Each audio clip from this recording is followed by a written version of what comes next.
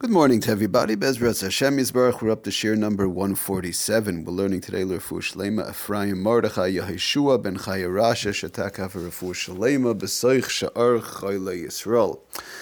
Okay, moving right along in our Inyan, we're talking about attachments and the taruvas of attachments. And we mentioned that even though two items might be separate, but at the point where they are attached, they have a halachic din of taruvas mixed up, and therefore when one goes ahead and separates them, it would be a problem of borer. And how do we work with that?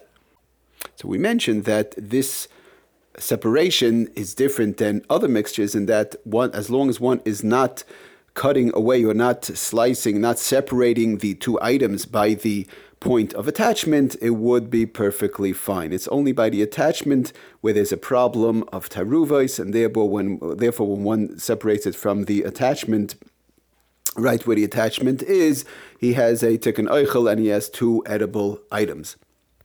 Says the Ayal Meshulish, shekol zman shaloi higia l'makom hataruvos is muter lohoitzi hapsoilis oy hamin she'enei roitze by ve'ein bezeh mishum boirer klal. As long as he does not touch that area where it's attached, it is perfectly fine, even though he's taking away the psoilis part, or he might be taking away the part that he doesn't want, or the part that he does want, and he could be doing it for later on. As long as he's not detaching it where they are attached, it is perfectly fine, and it could be done even for later on. So now let's give some examples of what this halach is all about. Just real quick, the Chazon Ish explains, Ayal Meshulish brings down the Chazon Ish that explains that the two separate items where they're not attached has a din of being not taruvas, not mixed up. And we know that in boirer in general, for somebody to be over boirer, you must be dealing with a taruvas with a mixture. If we could show that somebody is not dealing with a mixture and it's not a taruvas, there is no boirer. Like we keep on saying, two items. You have one apple, one orange, even though the apple might be rotted out or not edible. If somebody takes away the apple from the orange one-on-one, that is not considered a mixture.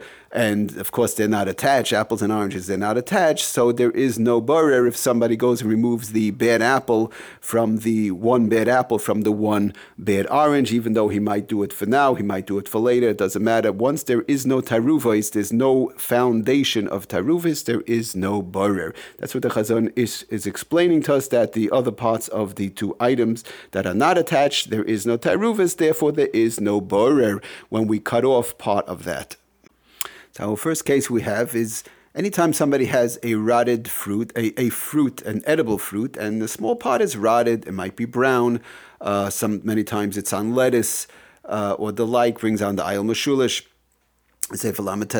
So all one has to do is to cut out, he wants to cut out this brown piece of fruit, he wants to cut off the brown piece of lettuce. As long as one cuts off the piece, it's fine, but he should not cut it, right by the area where it's brown or where it's rotted. In other words, he should not separate the rotted piece exactly where it's attached to the fruit, or exactly where the brown piece of leaf is attached to the rest of the lettuce. He should not cut it over there. He should either cut off part of the brown part, leaving over part of the brown part, that's also fine, or he should cut by the good part, and in other words, taking some of the good fruit or some of the good lettuce with the rotted out part, with the brown part, and that will be perfectly fine. Again, he's not doing it by the attachment, therefore he's taking the oichel from oichel, psoilis from psoilis, and that's perfectly fine.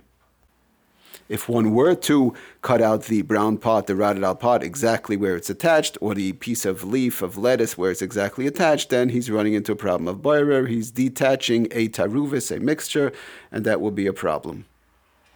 Now, even if one wants to eat it right away, because again, he's taking the psoilis, he's saying the rotted, the brown part, he's saying the psoilis from the oichel, and that cannot be done even for right away. The next interesting case that we have, which comes up very often, and that is a label on a fruit.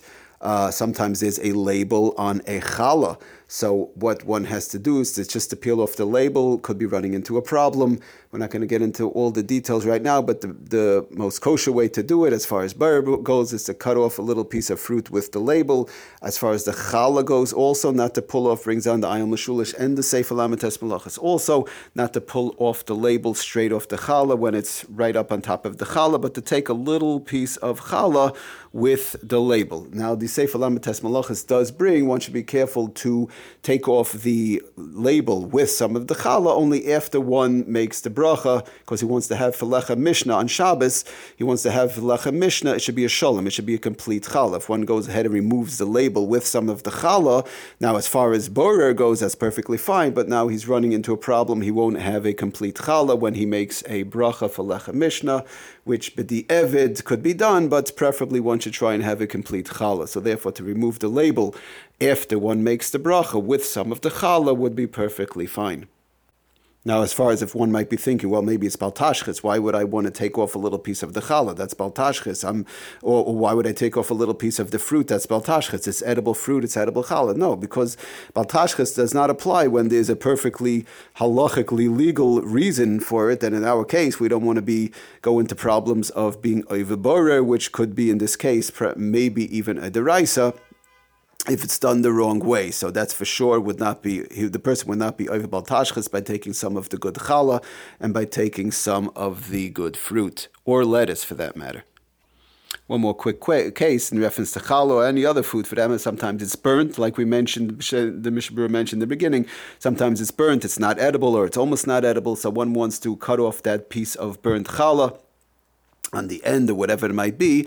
The same thing would apply after one makes the bracha or the like, to cut off that burnt piece of challah and taking part of the good challah with it. To cut off exactly the burnt part where it's attached would be again running into a problem of borer. If it's non-edible totally, it will be a deraisa. If it's partially edible, it could be only derabanan, which is also bad enough. So just very simply to take off part of the good challah with the burnt part of the challah, or any other food that might be burnt, not edible, cutting that piece off with some of the good food would be perfectly fine. All right, everybody, thank you for joining us. Have a wonderful day. Kol Tov.